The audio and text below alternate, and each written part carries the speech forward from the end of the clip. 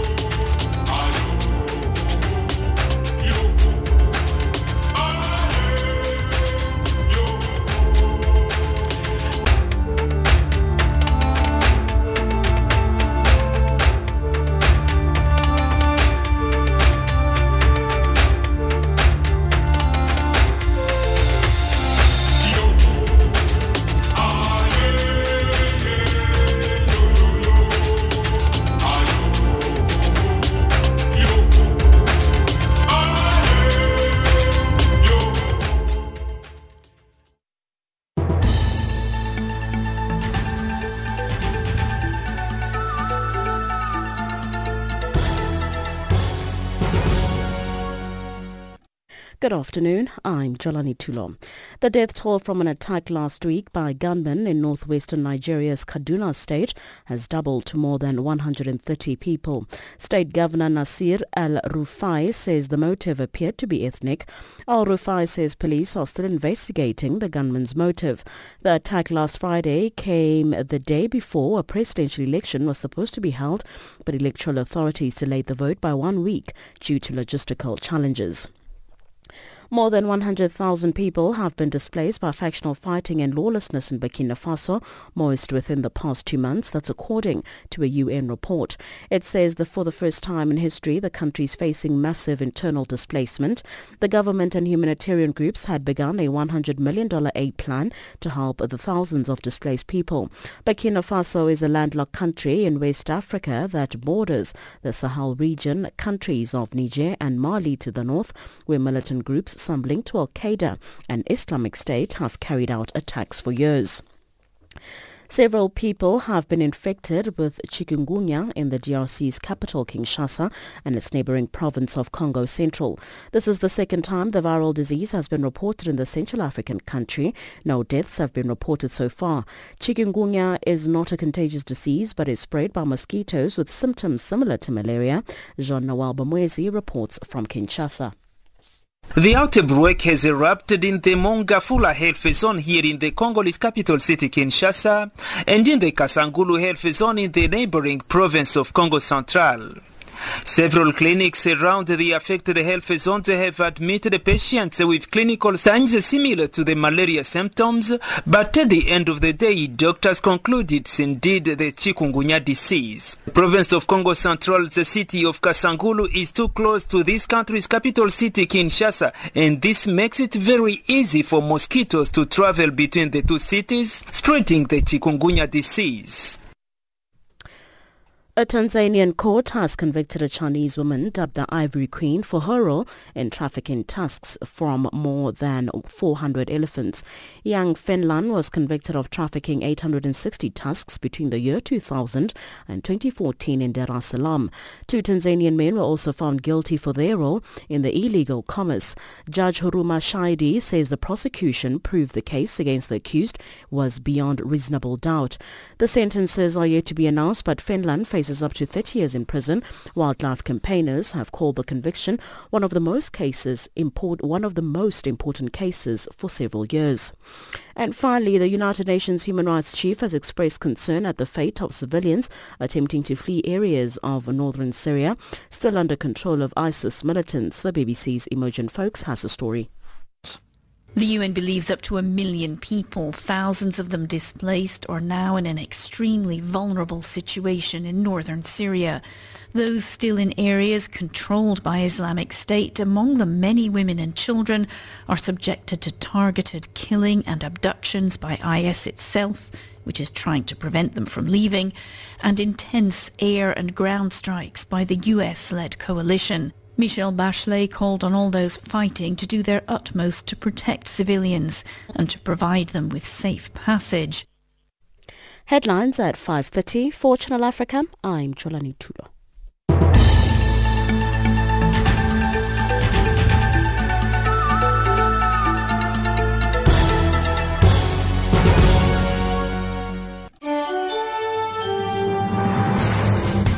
This is Channel Africa, South Africa's international radio station on shortwave, internet and satellite. Listen to Channel Africa in English, Kiswahili, French, Silozi, Portuguese and Chinyanja. Naam, kwenye line ya simu hivi sasa najiunga moja kwa moja. Farafina. Terre de soleil.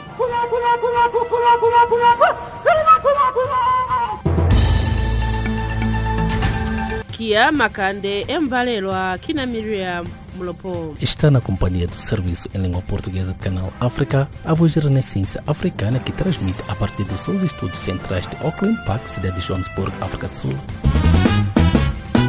Zochitika mu África. Informing the world about Africa, Channel Africa, bringing you the African perspective.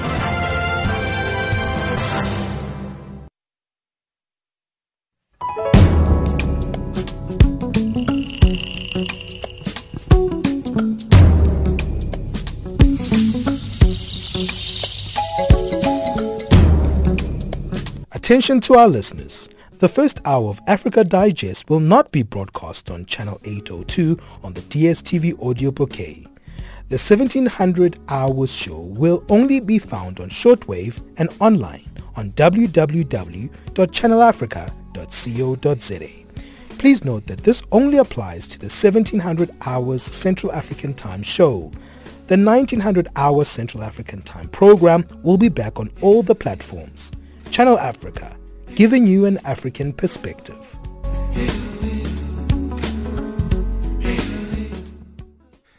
It is 8 minutes after 5 Central African Time. Good afternoon. Welcome to It's Africa Digest on Channel Africa, where we give you news from an African perspective. My name is Luyanda Maume. We apologize for the late start there, but let's get straight on to your top stories. The Senegalese go to the polls on Sunday, and Zimbabwean President under fire for his statement where he allegedly threatened human rights defenders. And in economics, you'll be hearing that the EU lawmakers vote in favor of starting negotiations with the US on a deal to lower tariffs on industrial goods. And in sports, today marks 100 days to go before the start of the Cricket World Cup. Let's get straight on to our first stories. Now, presidential elections in Senegal are expected to be held on the 24th of February. That is on Sunday. Last month, two opposition leaders, Khalifa Sall, who has no relation to the president, a popular politician and former mayor of Dakar, and Karim Wade, a former minister and the son of former president Abdoulaye Wade, were both found to be ineligible to stand for office due to convictions for corruptions.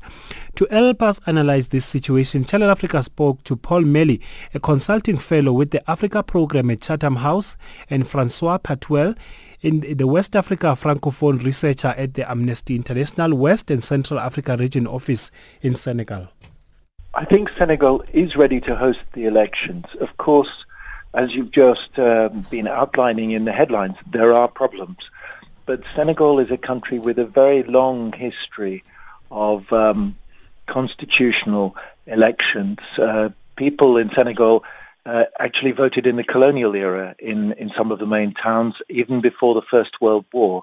And in the era of modern politics, Senegal, even when it was effectively a one-party state, nevertheless followed a path of peaceful constitutional electoral politics. And in the democratic era, which really developed from the late 70s and came to sort of full fulfillment, if you like, in the 1990s, beginning of the century, those elections have been competitive. So we've seen on two occasions incumbent presidents actually defeated at the ballot box, accepting the result and leaving power.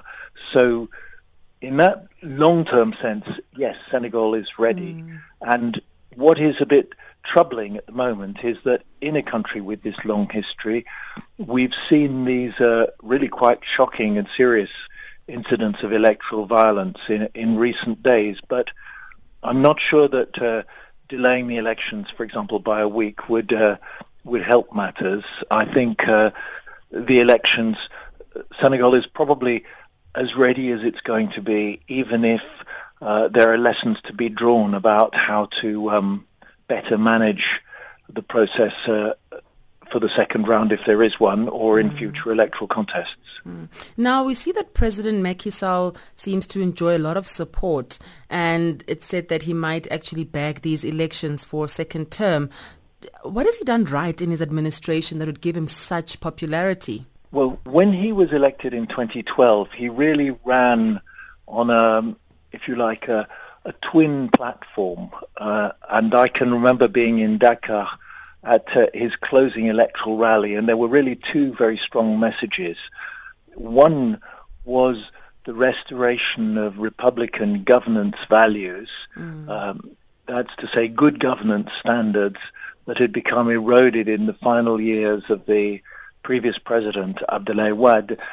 But the other aspect, in which I think people tend to forget, was he also laid a very strong emphasis on improving everyday living conditions. And while in the last year or two been some worrying problems on the governance side and in terms of those Republican values, in terms of actual development and economic management, and particularly the delivery of services at the grassroots in the rural areas where still probably half or more than half the population live, the government has got a very strong track record. Francois, how accessible is the country during this time of elections by foreign and local media? I mean, it does enjoy a stable media industry with both private and public. But are there any trends that you are seeing as Amnesty International? Well, on freedom of expression, one of our concerns is that, there's been laws adopted in recent years which are vaguely worded and which could be used against journalists who are a bit critical of the authorities. For instance, the press code that was adopted in June 2017, provides for prison sentences for press offenses. The criminal code also still provides for prison terms for press offenses, including insulting the head of state or publishing false news. That's the kind of legislation that could be used against journalists in Senegal. For the moment, we haven't seen those cases being brought to court against journalists, but certainly against, artists, rappers, activists in general. Yes, there has been those cases brought to court. So Code, who is a singer, she shared criticism on an audio file on a private WhatsApp group, and she was detained for several days because of that message on a private WhatsApp group. I mean, this is a private WhatsApp group. This is social media, but on a private group. And she spent about a week in detention, and she was accused of, defamation against the president and publishing false news. This is the kind of very insidious pressure that journalists and people who are critical of the authorities, including bloggers and activists, will be picking on. It creates a climate of fear where people will think twice about criticizing the president or the authorities if they know they can be targeted.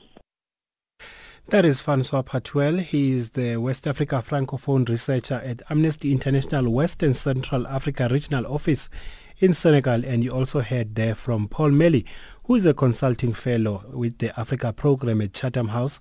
They were both speaking there to Ayanda Mkhwanazi. Now, Zimbabwean President Emmerson Mnangagwa is under fire for his statement over the weekend, where he allegedly threatened human rights defenders. The threats to deal with future protesters using military force comes following a military crackdown a few weeks ago during fuel protests. Mnangagwa also threatened civil society groups, doctors, lawyers and foreign diplomats for assisting protesters. However, Amnesty International has urged Mnangagwa to act as a unifying leader. Samuel Muchema on the story. Zimbabweans have raised concern over President Emmerson Mnangagwa's statements over the weekend, where chilling threats were issued against human rights defenders. Mnangagwa told his party supporters at a thank you rally in Mwenes on Saturday that those who want to be violent will be dealt with in the same manner protesters were dealt with in January. The Zimbabwean leader went on to threaten doctors and lawyers for assisting those who were protesting and added that soldiers will be deployed like what transpired during protests.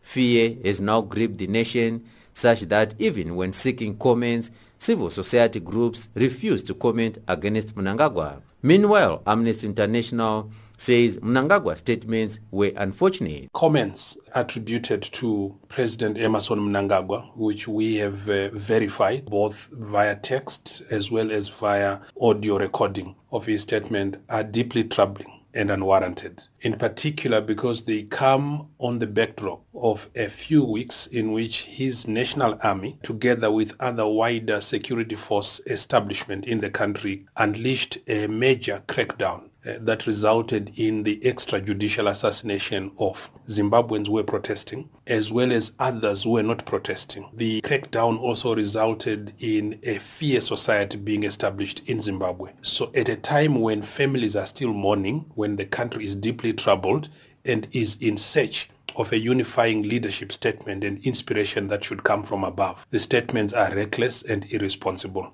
They fuel division and undermine the prospects of building an inclusive society which is rights respecting. At least 12 people were shot dead, more than 78 shot and injured, and more than 1,000 arrested when protesters fell victim to a military crackdown in urban areas. The events in January were widely condemned internationally, with some countries calling for more sanctions against Mnangagwa and followers. Ordinary citizens commenting on social media says Mnangagwa could be worse than former President Robert Mugabe. Ahead of the Saturday rally, Zimbabweans have been questioning the involvement of the military in the civilian unrest. Zimbabwe Democracy Institution ZDI senior researcher Bekezela Gumbo told Channel Africa that Mnangagwa's statements were shocking. Actually, the kind of Zimbabwean template that he has been trying to create internationally, it actually destroys everything else.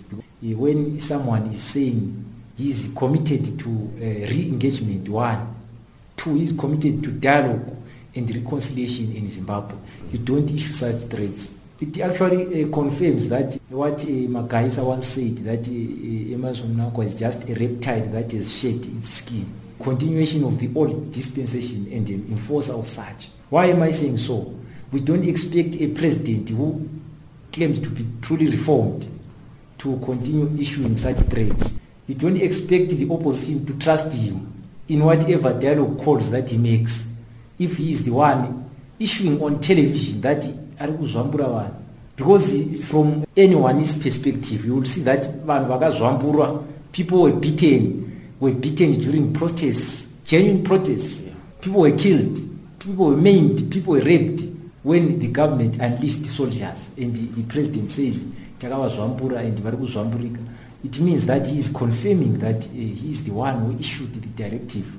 While Mnangagwa is engaging with Western countries, selling a notion that Zimbabwe is open for business, back home his people are getting killed randomly. Opposition leader Nelson Chamisa has since refused to dialogue with Mnangagwa at a time when ordinary people, including opposition leaders, are rotting in prison. On one hand, Nick Mangwana, secretary in the Information Ministry, accused the media for misquoting Mnangagwa, but researchers says Mnangagwa is now using propaganda. Now to our international engagement agenda, now what does that mean? It has shattered everything. And to our dialogue, re-engagement internally in the country, now it has shattered everything because people no longer trust him. They cannot trust him if he says that. As a Minister of Information, their job. It is to try to do PR for the president and to try and sugarcoat whatever the president says and to be spin doctors. That is spin doctoring meant for firefighting for the president because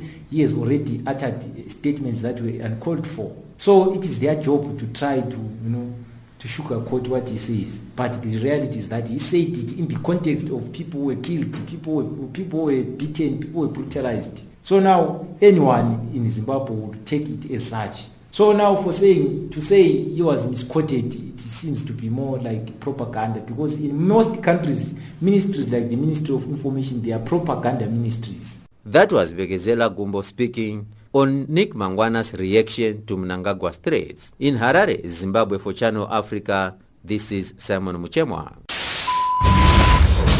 across the globe. Every second, there's always a breaking story. Colton Joy for Channel Africa Radio in Ethiopia's capital, Addis Ababa. Reporting for Channel Africa, I am Hilda Kekeloa in Zambia. Our cutting-edge and hard-hitting journalism leaves no stone unturned, giving you the whole picture every time. George Muhango, Channel Africa, Blantyre. Reporting for Channel Africa, this is Moki Kinzeka in Yaoundé. From an African perspective, listen to Channel Africa in English, Kiswahili, French, Silozi, Portuguese, and Chinyanja, informing the world about Africa. Ntakwana Ngatani in Mohalizuk, Lesotho.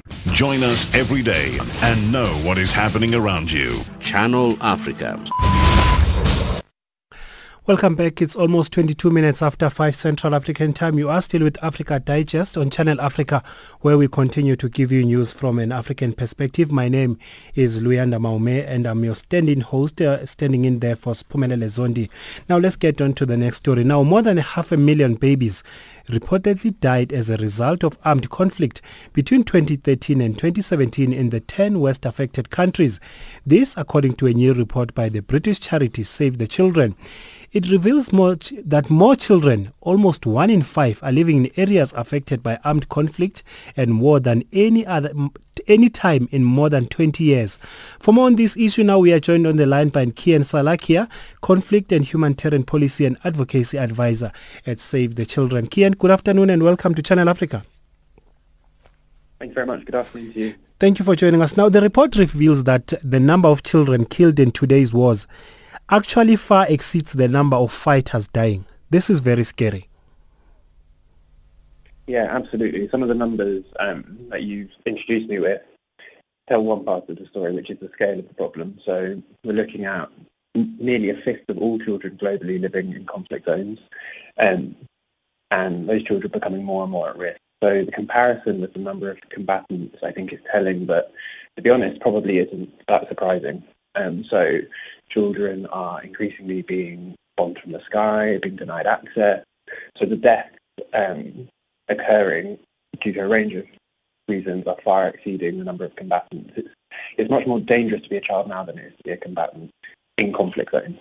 And the key purpose of the report was to call on states, non-state actors, those with influence to really turn the tide and stop this war on children. Now, your analysis also clearly shows that the situation is getting worse for children. What can we attribute this growth to? Again, sadly, it is seemingly getting worse. So this is the highest number of children living in conflict zones since the Cold War, which is bad enough in itself. But it's also 30 million more than the year before. So the numbers that we're talking about for 2017, in 2016, approximately 30 million children less were living in conflict. So there's definitely an upturn. And I think the main reasons for that are a culture of impunity. So the fact that over the last 5 or 10 years, when you look at some of the most notable conflicts around the world, there have been perpetrators of violations against children, and those perpetrations have not been taken to court. They've not been perpetrators have not been held to account, and that's just kind of created a culture where it's okay to violate the rights of children. And for us and for many other people, we think that is not acceptable, and we're calling on states to turn that tide to make sure that perpetrators of violations are being held to account. Talk to us about some of these countries that are most dangerous for children to live in today. Yeah, our report lists 10 of the worst countries affected by conflict, and we did a similar thing last year, and we're seeing a lot of similarities. So, for example, Yemen and Syria are both still in there, but 6 out of the 10 are from the continent of Africa. So they include Somalia, they include South Sudan, and Nigeria, and DRC, Central African Republic. And I think the combination of the number of children affected by conflict and the verified violations against them combined are what we use to come up with this 10. So we're not saying that it's only these 10 where there are children affected by conflict, but these are 10 of the particularly dangerous conflicts for children. Let's talk about the political will to intervene in these situations, to be able to rescue the situation for the children. Is there any? I think we would probably say no, because, if you look at what's possible, so improved access holding perpetrators to account. There's so much at the disposal of states that they can do, and we're just not seeing enough of it done. And so the logical conclusion from that is that states don't feel like they're under enough pressure to do it, that there isn't that political will to take those steps.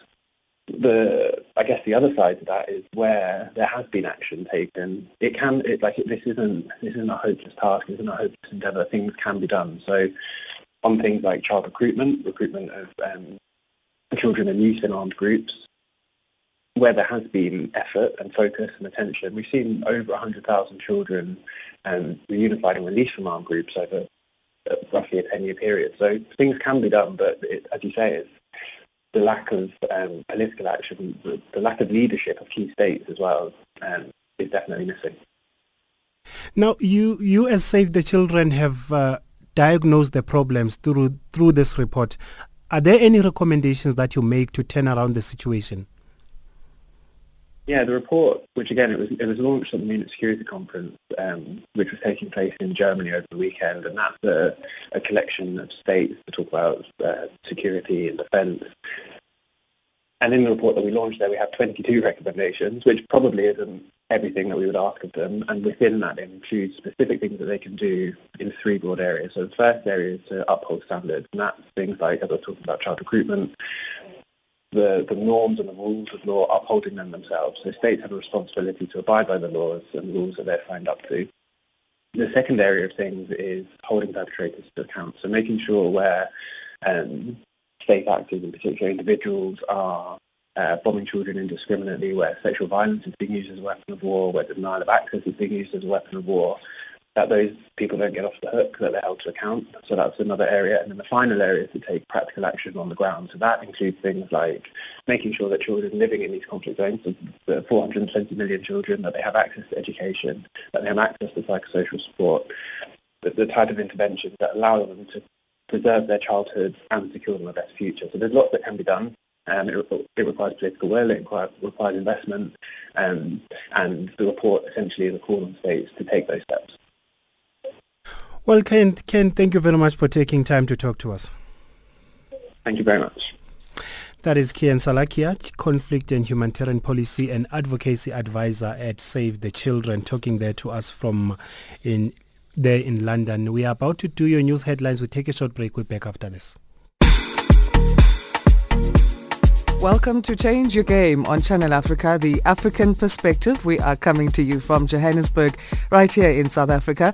I'm Asanda Beda, your host. Change Your Game, the program that promotes open discussion and social dialogue as we highlight real issues in the African entrepreneurship ecosystem. Trevor Mumba now joins us in studio to talk about his entrepreneurial and personal journey. Welcome to Change Your Game, Trevor. Thank you so much. It's an honor to be here. Palesa Mukubong, who's a designer. Welcome, Palesa, to Change Your Game. Thank you. Your role at the 4th Annual Fashion Without Borders event? I just know that I need to arrive and do my part and do it really, really well. Yeah.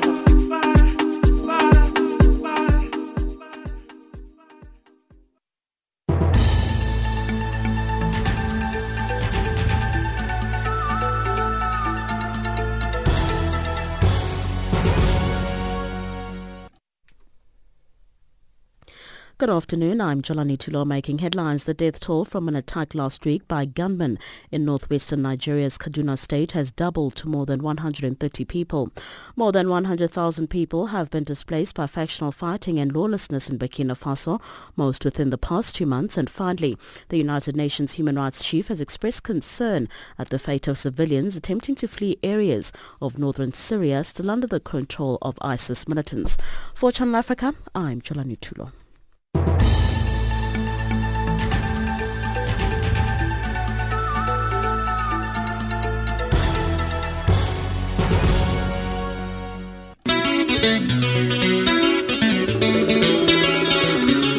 Habari etise mache mingabo baoni kedu mbote ndemne bonsoir.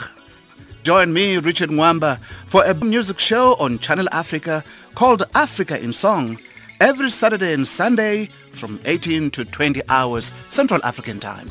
Africa in Song, Saturday and Sunday from 18 to 20 hours Central African Time.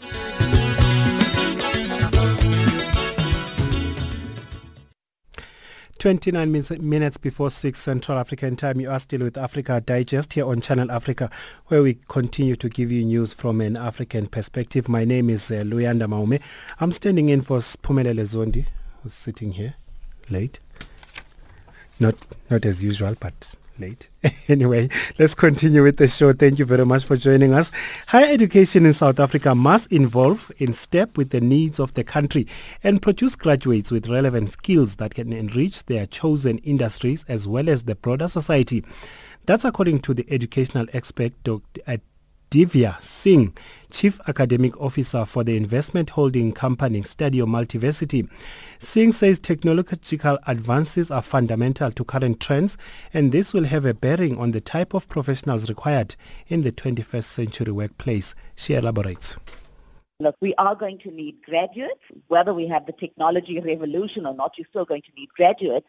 But when we're talking about the higher education or tertiary education that you speak about, I think we're going to have to look at a more transformed nuance to the education that we're offering. For us to continue to do it in the manner that we're doing it now will not serve the purpose for the future. May you give us insight as to why you believe that social intelligence will be an indispensable skill in the workplace? I think the issue, as we move forward into the development that we're beginning to see, disciplines are not stayed. Disciplines are beginning to be meshed. You're beginning to see integrated and synergies between different kinds of jobs. And jobs are going to be changing also. So when we speak about social intelligence, is not just the STEM, your science, technology, engineering. We're talking about the art and the issues around values as well. And if we look at what the research is showing us, is that there are important aspects of the new workplace where we're looking for attitudes of creativity and innovation, where we're looking for critical thinking and complex problem solving and issues of cognitive flexibility. These require a holistic development, not just the technical or the discipline specific. Your other big issue is going to be that whilst we can look at that from the workplace sector,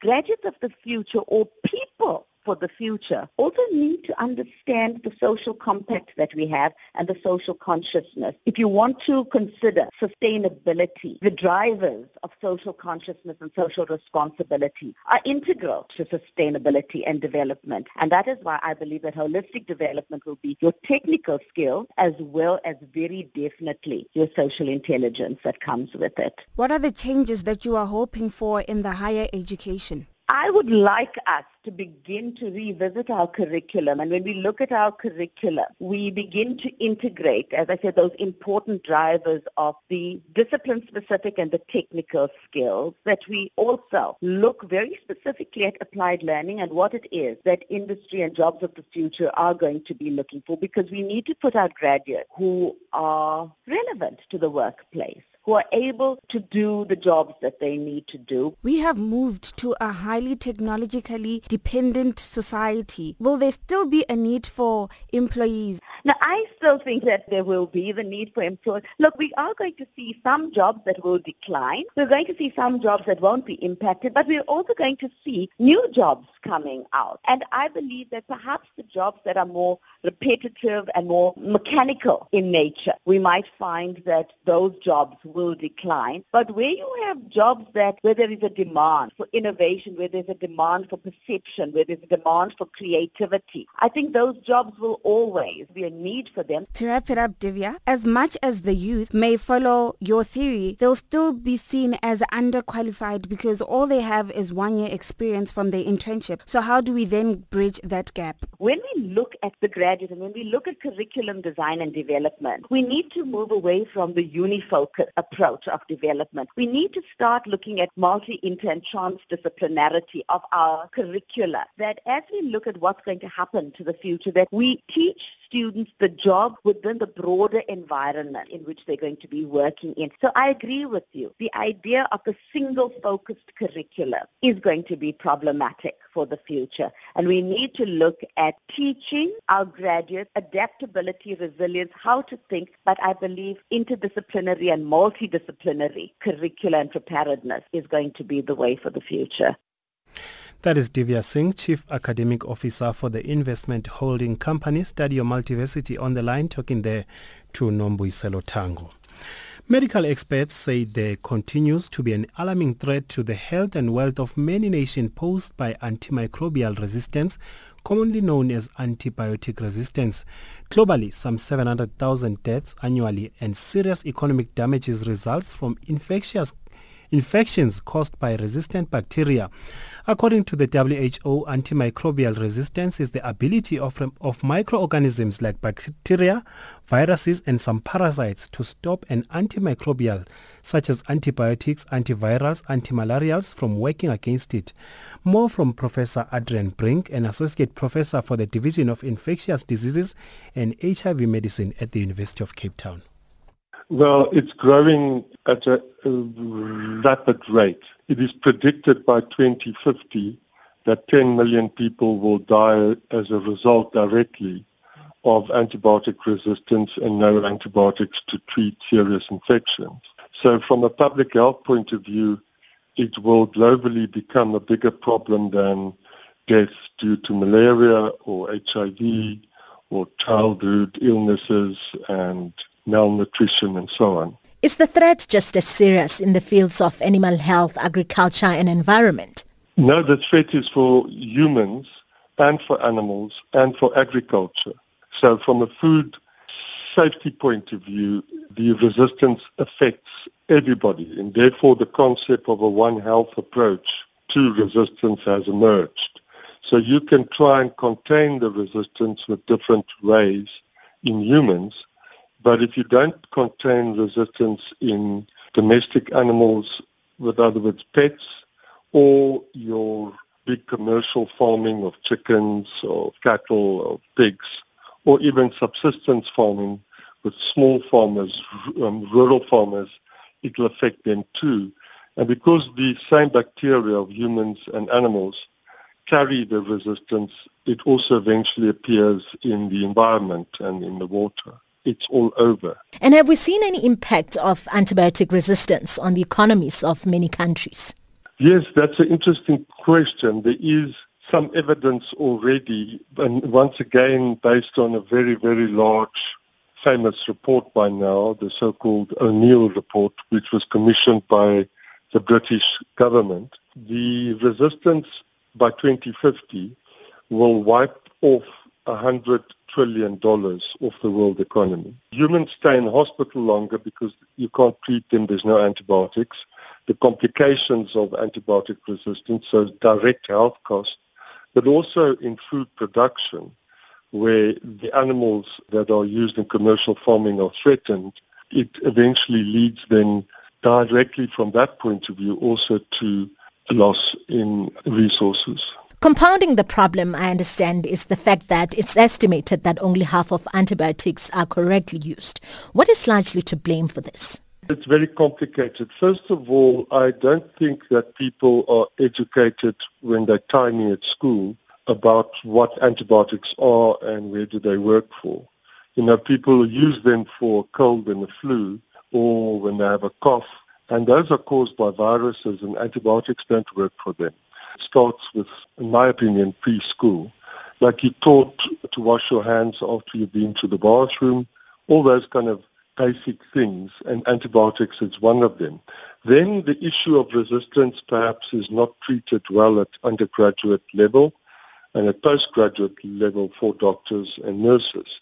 They don't know what stewardship is and so on. So there's also pressure on them, particularly GPs, to prescribe an antibiotic because the patient who goes there with a fever, even if it's not a bacteria, demands an antibiotic. They think it's some magical bullet that cures everything.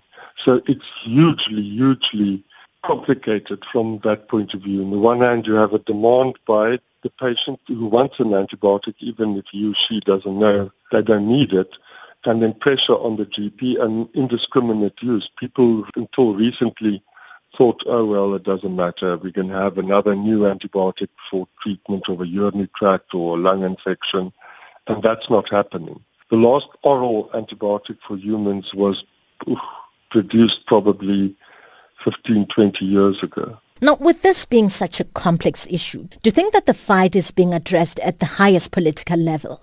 In a way, yes, but not entirely. What had happened was it was the first time that the United Nations had a special assembly in 2016 to discuss resistance.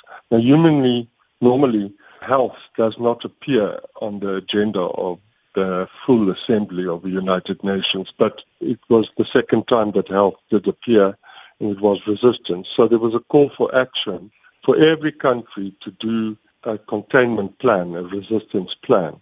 So because of this, many governments and most governments in Africa will have one, just to put it on paper and just to show the WHO and the United Nations we have an AMR plan. But whether that plan is actually implemented and whether it gets the backup and support by the Minister of Health is a different story. So it's sort of political lip service. However, the problem is that the Ministry of Health can't impact on agriculture and fisheries. So you need commitment from those ministers. And then, because it's also an education thing, you also need the Ministry of Education to incorporate it in undergraduate and schools. And because it also involves the environment and water, you would need those ministries to get involved. If I understand you correctly, Professor, it now means that a lack of action in one country, region or sector can undermine progress in others. Correct. Because people travel, they migrate, they immigrate, they might become refugees, and then they bring that resistance across border, and then it goes into the water system, patient to patient, person to person contact. There's no point in having a magnificent stewardship plan and reducing consumption in humans and animals and so on, and addressing the issue in environment and water if it's not done next door in your neighbors. That is Professor Adrian Brink, an Associate Professor for the Division of Infectious Diseases and HIV Medicine at the University of Cape Town here in South Africa, on the line, talking there to Elizabeth Lidiga. That brings us to 43 minutes after 5 Central African time. Coming up is the economics update with Tracy Bumgard, but before we get there, let's take a short break. We're back after this.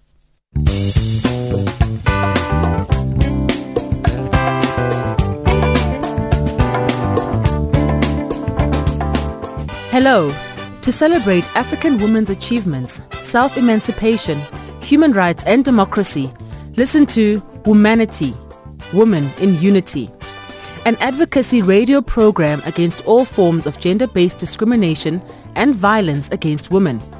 Womanity, Women in Unity, on Channel Africa every Thursday at 10:05 Central African Time and every Sunday at 6:05 Central African Time. Womanity, Women in Unity with Dr. Amalea Gonez-Malka every Thursday at 10:05 Central African Time and every Sunday morning at 6:05 Central African Time.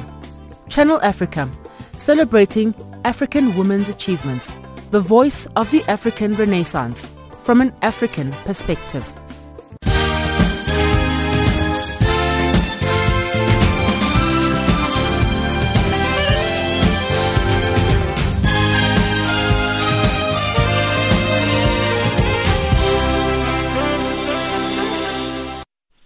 Good evening. Zimbabwe's black market foreign currency exchange rates have remained fairly stable for almost 2 months. Dealers attribute this to a reduction in demand. Zimbabwe is currently experiencing foreign currency shortages, which have led people to resort to the parallel market.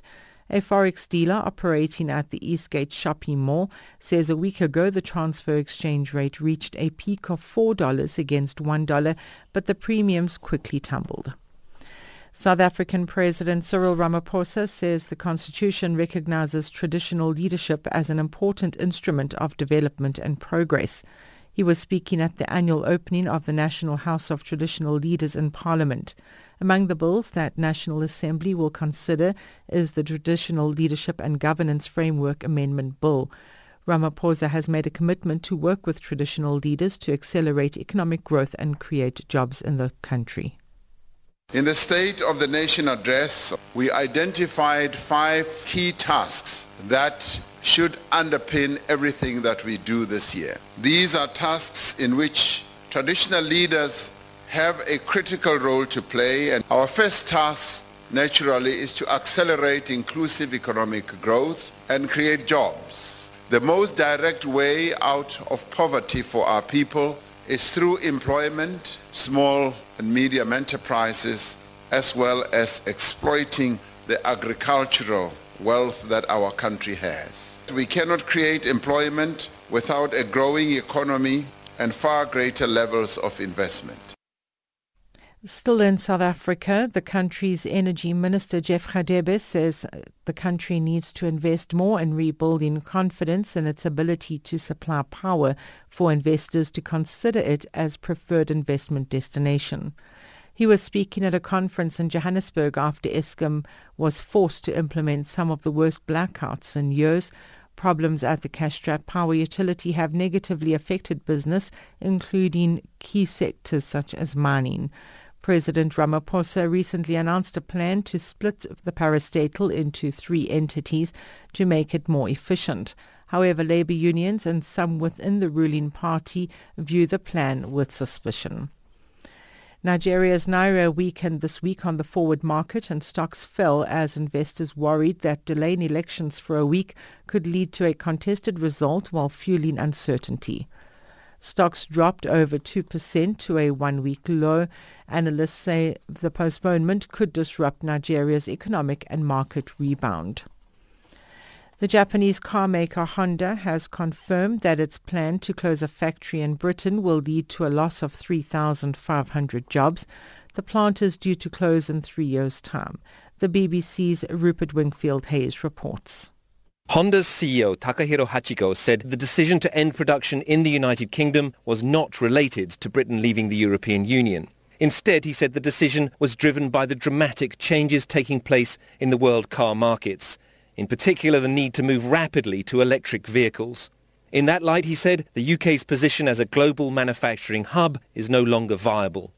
Honda's European chief, Katsushi Inoue, said the decision had not been taken lightly and that he deeply regretted how unsettling this announcement will be for the Honda workforce in the United Kingdom. The US dollar is trading at 359.85 Nigerian naira, 10.39 Botswana pula at 99.41 Kenyan shilling and at 11.84 Zambian kwacha. In BRICS currencies, $1 US will cost you 3.71 Brazilian real, 66.20 Russian ruble, 71.33 Indian rupee, 6.76 Chinese yuan, and 14.08 South African rand. The US dollar is also trading at 77 pence to the British pound and at 88 cents to the euro. In commodities, gold is trading at $1,324 and platinum at $805 per ounce. The price of Brent crude oil is at $66.18 a barrel. For Channel Africa News, I'm Tracy Bumgard.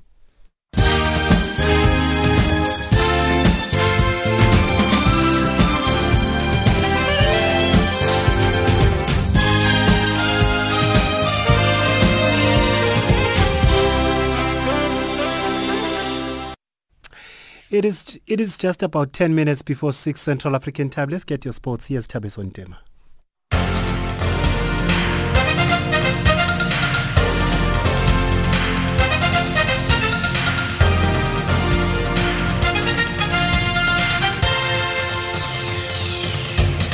Good evening, sports fans. I'm Tabeso Ntema with your latest sports update at this hour, starting with football news.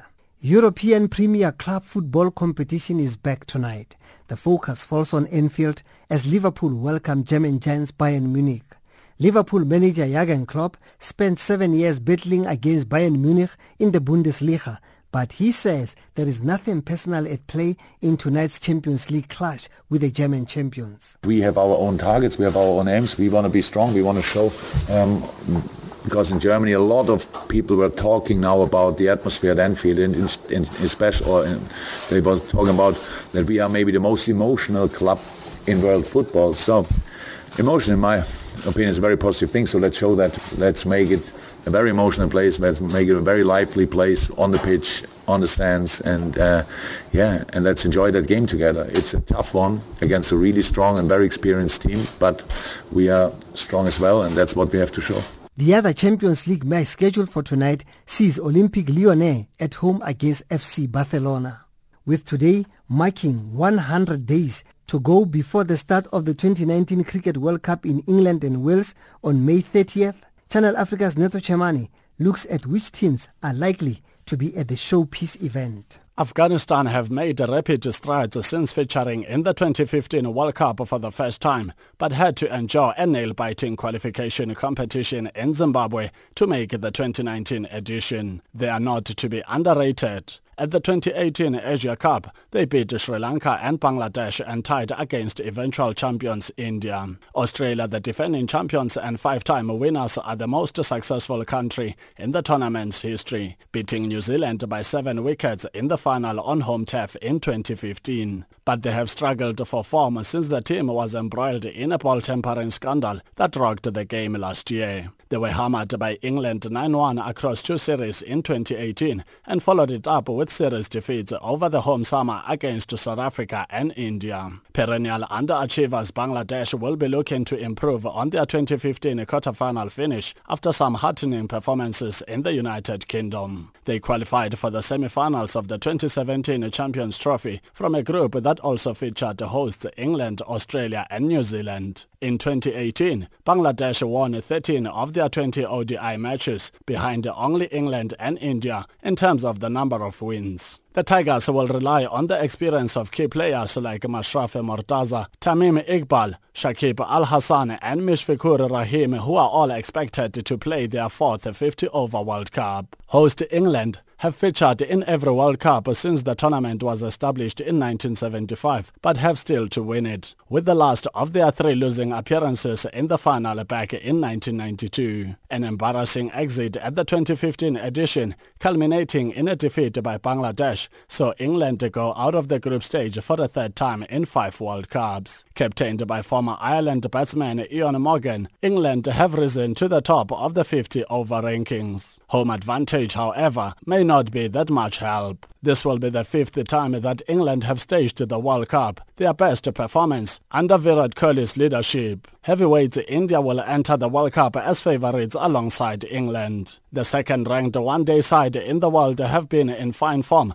with recent series victories in Australia and New Zealand. India had a superb 2018 with ODI wins in South Africa and West Indies and the Asia Cup title in the UAE. England also brings back happy memories for the 2-time World Cup champions who first lifted the trophy at Lord's in 1983. South Africa, New Zealand and West Indies will also be there as underdogs, which have a huge potential to cause upsets on the road to the final. Any of these 3 countries have a potential to make the final. South Africa has joined the United States and Colombia in the draw for the upcoming 2019 BNP Paribas World Team Cup Finals set to take place in Israel's Larry and Mary Greenspoon Tennis Center in Ramat HaSharon from May 13th to the 18th. Team South Africa secured qualification at the Africa Qualification Tournament in Nairobi, Kenya this past weekend. The men's team comprised of the country's top-ranked player Evans Maripa and rising star Alwande Skosana, with Wimbledon semi-finalist Khotaso Munjani and Mariska Venter making up the women's team. Team manager Patrick Selepe says the players will play a number of tournaments to get themselves ready for the World Cup finals. The players need to be on form, the players need to be practicing, the players need some tournaments to participate in before the World Cup so that they can be on form when the time comes. So they will be playing different tournaments obviously, just to get a form of practices and getting used to and being ready physically and mentally to participate in the World Cup. That's our sport at this hour. Stay tuned on Channel Africa for programming, news and sports from an African perspective.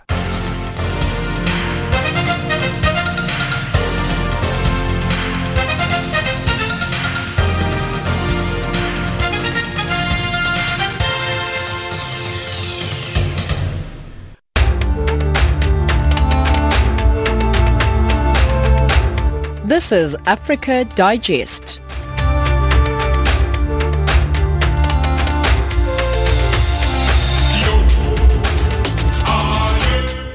That's how we come to the end of the show. From myself, Luyanda Maume, technical producer Catherine Maleka, and the rest of the team.